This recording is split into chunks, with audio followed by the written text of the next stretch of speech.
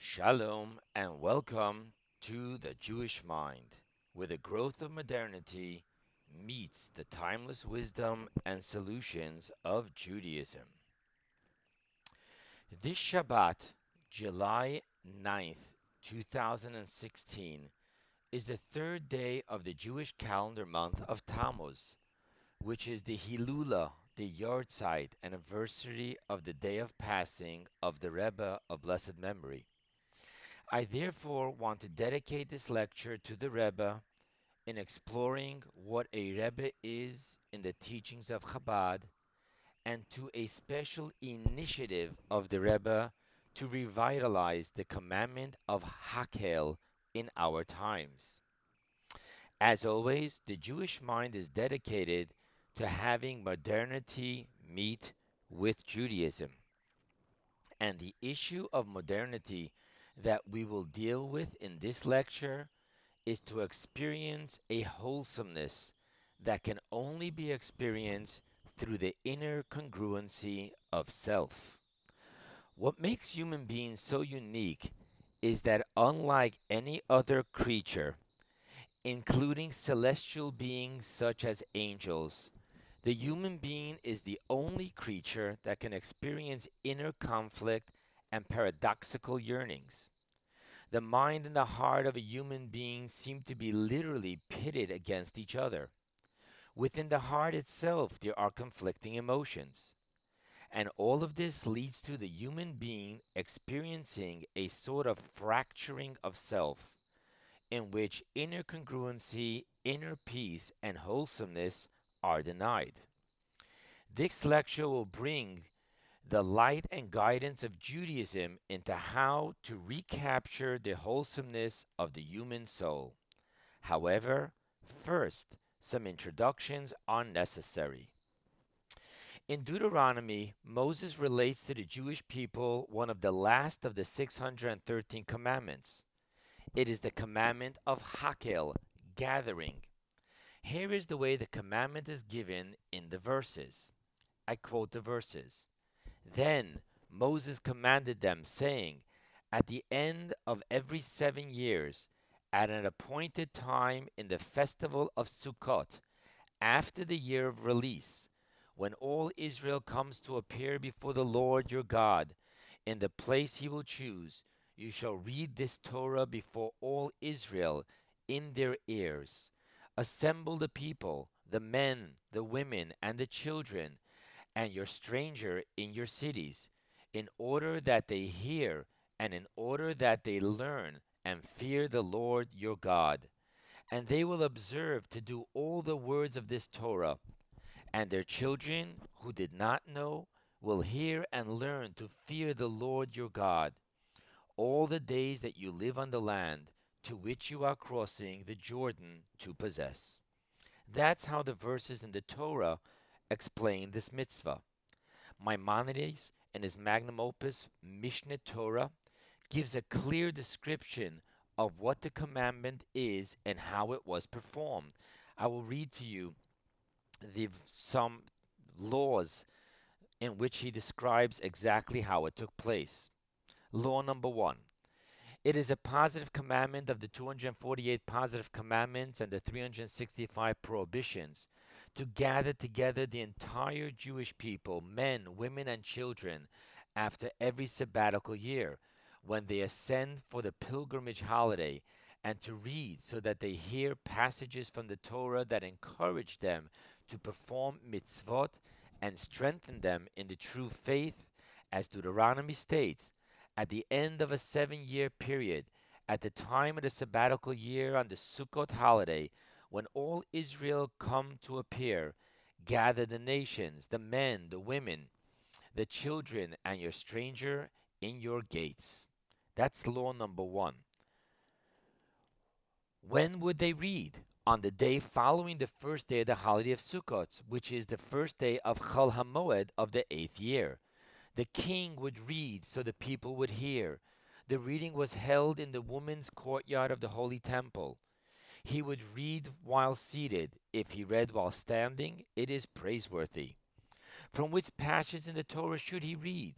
He starts from the beginning of the book of Deuteronomy. These are the words, until the end of the passage Shema.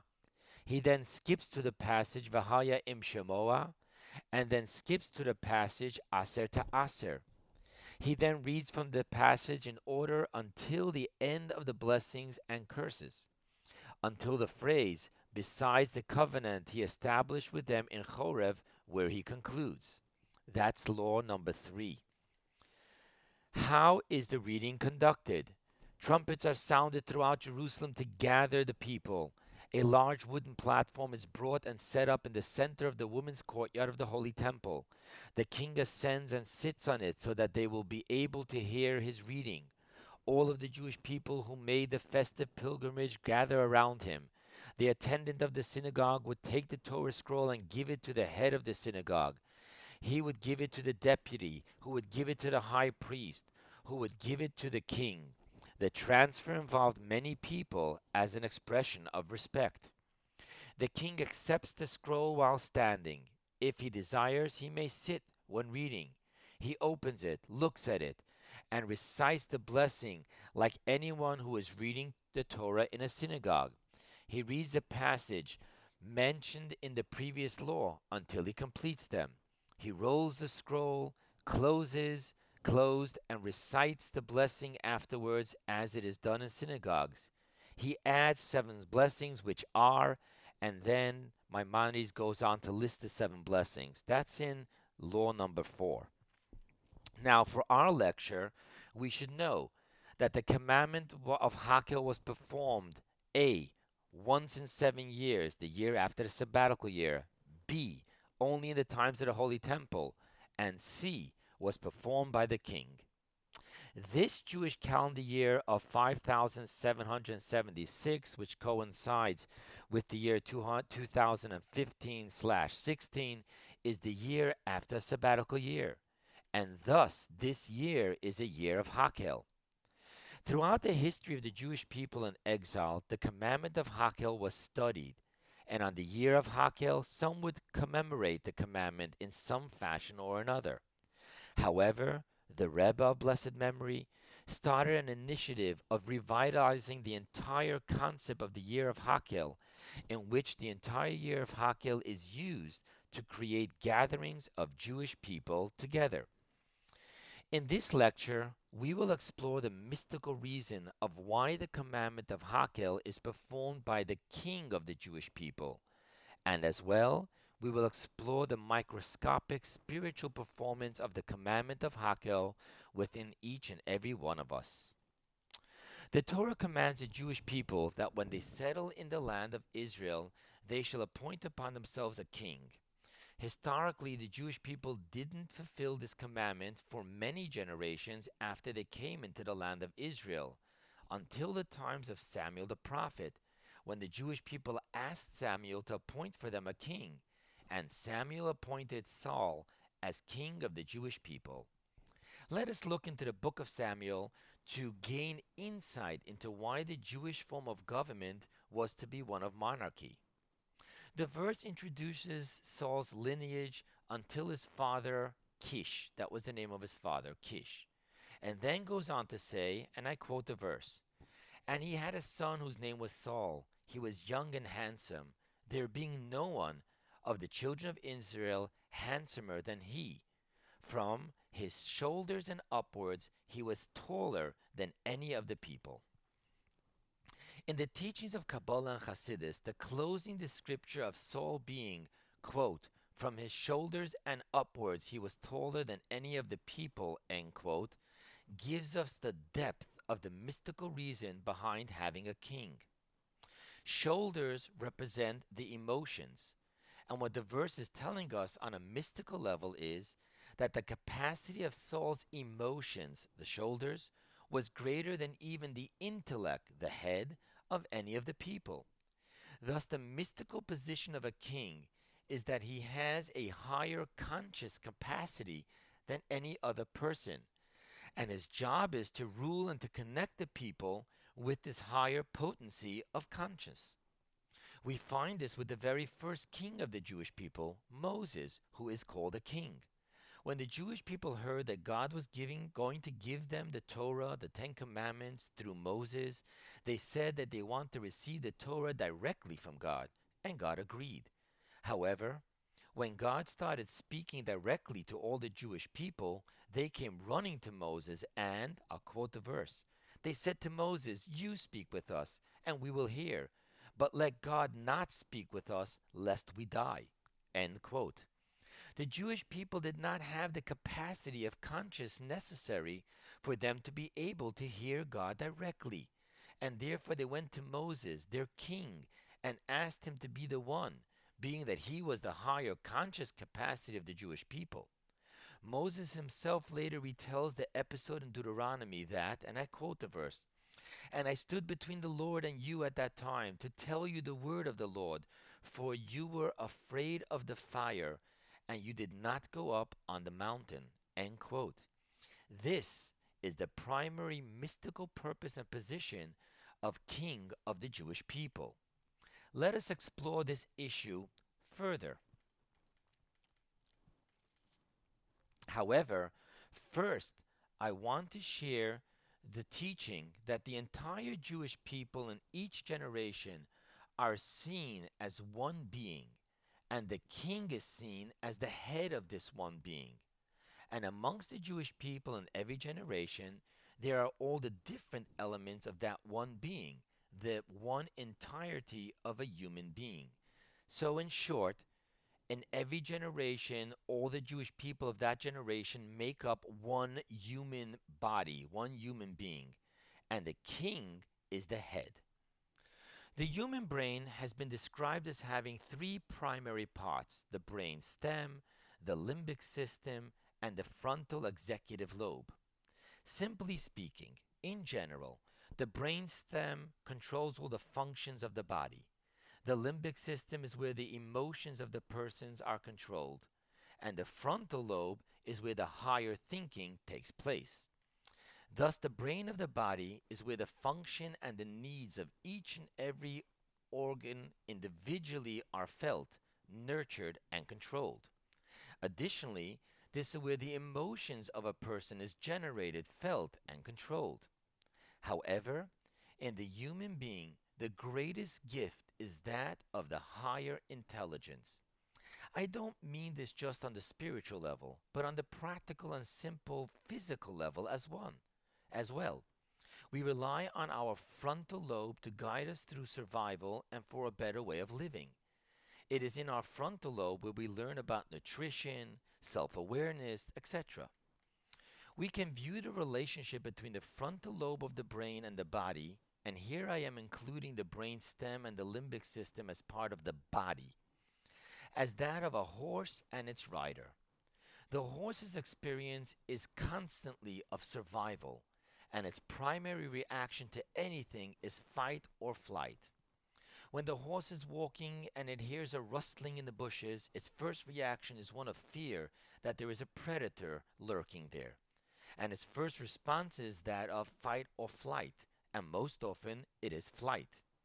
However, throughout its relationship with its rider, it develops a trust in the higher intelligence capacity of its rider, and learns to rely on the calmness of its rider to tell it whether it is just a harmless rabbit or whether it truly is a dangerous predator. Additionally, even if it is a dangerous predator, the horse allows for the rider to guide its response in how to deal with it, rather than reacting only through its own fight or flight reflexes. In great measure, this gives us insight into the mystical concept of a king and the relationship that exists between the king of the Jewish people and the Jewish people. This is the Chabad Hasidus understanding of a Rebbe, which in Hebrew is the acronym of Rosh B'nai Yisrael. Resh Bet Yud spells Rebbe. Rosh B'nai Yisrael, which means head of the children of Israel, in which the word head is not just perceived as leadership, but as literally the higher conscious brain of the one being dimension of the Jewish people of that generation. I am not, God forbid, comparing the rest of the Jewish people to the horse, Rather, in greater measure, what is being said here is that the limited capacity of the Jewish people, which caused them to come running to Moses and say, "You speak with us, and we will hear, but let God not speak with us, lest we die," is the same capacity that keeps us stuck within the self centered reactionary view of survival, our fight or flight instinct paradigm of life, and as it carries itself through our paradigm of a seemingly paradoxical existence between the physical and the spiritual realities. In this sense, we turn to Moses to guide us through his higher conscious paradigm of the truth of the unity between the physical and spiritual realities, to empower us to overcome our fight or flight instinct, and to instead hear what is the will of God for me to do in this situation. Let us now apply this to the commandment of Hakel. The verse tells us that the purpose of the gathering of Hakel is, and I'll quote again the verse, "and in order that they learn and fear the Lord your God, and they will observe to do all the words of this Torah." Thus, the commandment of Hakel is to strengthen our learning of God, our fear of God, and our observance of God's Torah and its commandments. The deeper sense of this strengthening is that we as a people, be taken to a higher conscious, which comes to us through the king, through the brain, through the frontal lobe of the brain of our one beingness as a generation body. Once again, it is us standing at Mount Sinai asking Moses to bring us the higher conscious capacity of hearing God speak to us. However, in truth, we are compelled to explore further into what a king to his people is, as it expresses itself in the commandment of Hakel. You see, the commandment of Hakel is unique in that it embodies each and every Jew, as the verse commands us, "Assemble the people, the men, the women, and the children."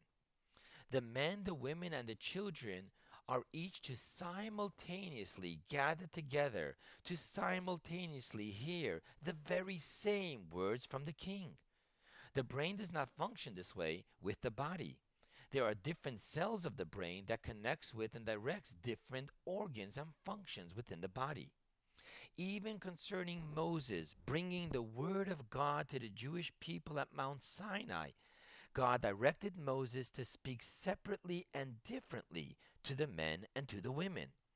Yet here, uniquely so, the greatest scholar and the simplest person, the adult and the child, they are all gathered together, and the king is to simultaneously tell them the same thing in the same manner, through which they will each be imbued with, elevated, and transformed into a whole new experience of learning God, fearing God, and being committed to God's Torah and commandments. How is the king to accomplish this? To understand this, we must explore a different dimension of the king, which expresses itself in Jewish law concerning the commandments that are performed for the Jewish people by the king, and how this dimension of the king is explained in Kabbalah and Hasidus. His heart is the heart of the entire congregation of Israel. That is a quote that is said about the king. The king does not only serve as the brain of the Jewish people's generation, one beingness of one body. Rather, the king also serves as the heart of the Jewish people of his generation. Let us explore what Kabbalah and Hasidus say about the difference between the brain and the heart. The job of the brain is to communicate with each organ at its own level, tending to the needs, functions, and growth of each organ according to its uniqueness within the body. The heart, however, is not so. The heart deals with each and every organ and cell at the to be or not to be is the question. The function of the heart is to bring oxygen through the blood to each and every cell of the body. On this level, every cell of the body and every organ of the body are equal, have the same need, and speak the same language. On the deepest of levels, here is where the entire body truly becomes one being. This is what the depths of the commandment of Hakel is, in which the very to be or not to be of the Jewish people is being addressed. And therefore, this can only be done through the king of the Jewish people, not as the king is the brain and higher frontal lobe conscious of the people, but as the king is the higher heart conscious of the people. Thus, this commandment of Hakel is as the Jewish people gathered together, men, the scholar, simpleton, and everyone in between, women and children, and simultaneously hear the very same words from the king, the higher heart conscious of the people. I want to speak specifically of our Rebbe now for a moment. One of the rare qualities of the Rebbe is that the Rebbe addressed many times throughout the year gatherings of men, gatherings of women, and gatherings of children. With each group, the Rebbe would speak differently, connecting to each group of audiences on their level. So too within one Farbrengen, which is a Hasidic gathering, the Rebbe would have one talk in the depths of Kabbalah, another in the vast ocean of the Talmud and Maimonides, yet another in the simple meaning of Rashi's commentaries, and then there would be the talk upon contemporary world news, and yet another one on the security issues of the land of Israel. One could say that this was the brain connecting with, tending to, and talking with each organ of the Jewish body in its own language. However, what was truly uniquely amazing was to see the Rebbe as he served as the heart of the Jewish people. Every Sunday morning, the Rebbe would stand for hours and give each and every Jew that passed before him $1 to be given to charity. And most often, it was accompanied by the same blessing of bracha v'atzlacha, blessings and success. Other examples would be such as before Yom Kippur, the Rebbe would give to each and every Jew, men, women, and children, a piece of honey cake and wish each and every one of them for a good and sweet year, Leshana Tova U'Metuka. Then there was at the end of holidays, after the grace after meals over a cup of wine, the Rebbe would stand for hours and pour from his cup some wine of the cup of blessings. That's what the cup of wine over which the grace of meals is made is called, cup of blessings, kos shel bracha. And the Rebbe would stand for hours and pour from his cup some wine into the cup of each and every man that passed before him. These amazing moments were moments of which the heart of our generation would gather together all the organs and cells of the Jewish people of our generation and equally nurture us on our souls to be or not to be level, imbuing us with the most fundamental learning of God, fear of God, and connection and commitment to God. This Shabbat, the Hilula day of the Rebbe, I, together with hundreds of thousands of our generation, will gather together at the Rebbe's Ohel, that's the burial place, either in person or through email or fax, to be touched by the heart of our people who unites us all as equally one. In closing, just as there is the global macroscopic halakel of our people, there is also the individual microscopic hakel of self, in which we must gather together all the components of self and bring wholesomeness upon ourselves. I will leave all the long series of psychological therapy for this to the psychologists. Rather, I want to share with you Judaism's one session, one moment path to experience inner peace and wholesomeness. While our brain focuses on the individuality of each and every part of our metaphysical being, the heart focuses on the sameness, equality, and unity of each and every part of our metaphysical being. The greatest of minds cannot bring true inner peace and wholesomeness to itself, while the simplest of hearts can. The practical step to inner peace and wholesomeness is to set aside periodically, best if done daily for a short period of time. But either way, to set aside periodically and humbly perform a gathering of self, to quiet down the mighty mind, and to humbly open up to the quiet blessings and success of the higher heart conscience. Yes, practically, meditate in humble silence. Stop talking to God and instead listen to God. To exponentially empower this experience, when you finish the meditation, send an email with your name and your mother's name to be placed at the burial site of the Rebbe known as the Ohel. The email address for notes to be placed at the Ohel is ohel at ohelchabad.org. That's OHEL at OHELCHABAD.org. Friends, modernity offers growth, and growth comes with challenges. Judaism offers timeless divine solutions. We at the Jewish Mind is where modernity meets Judaism.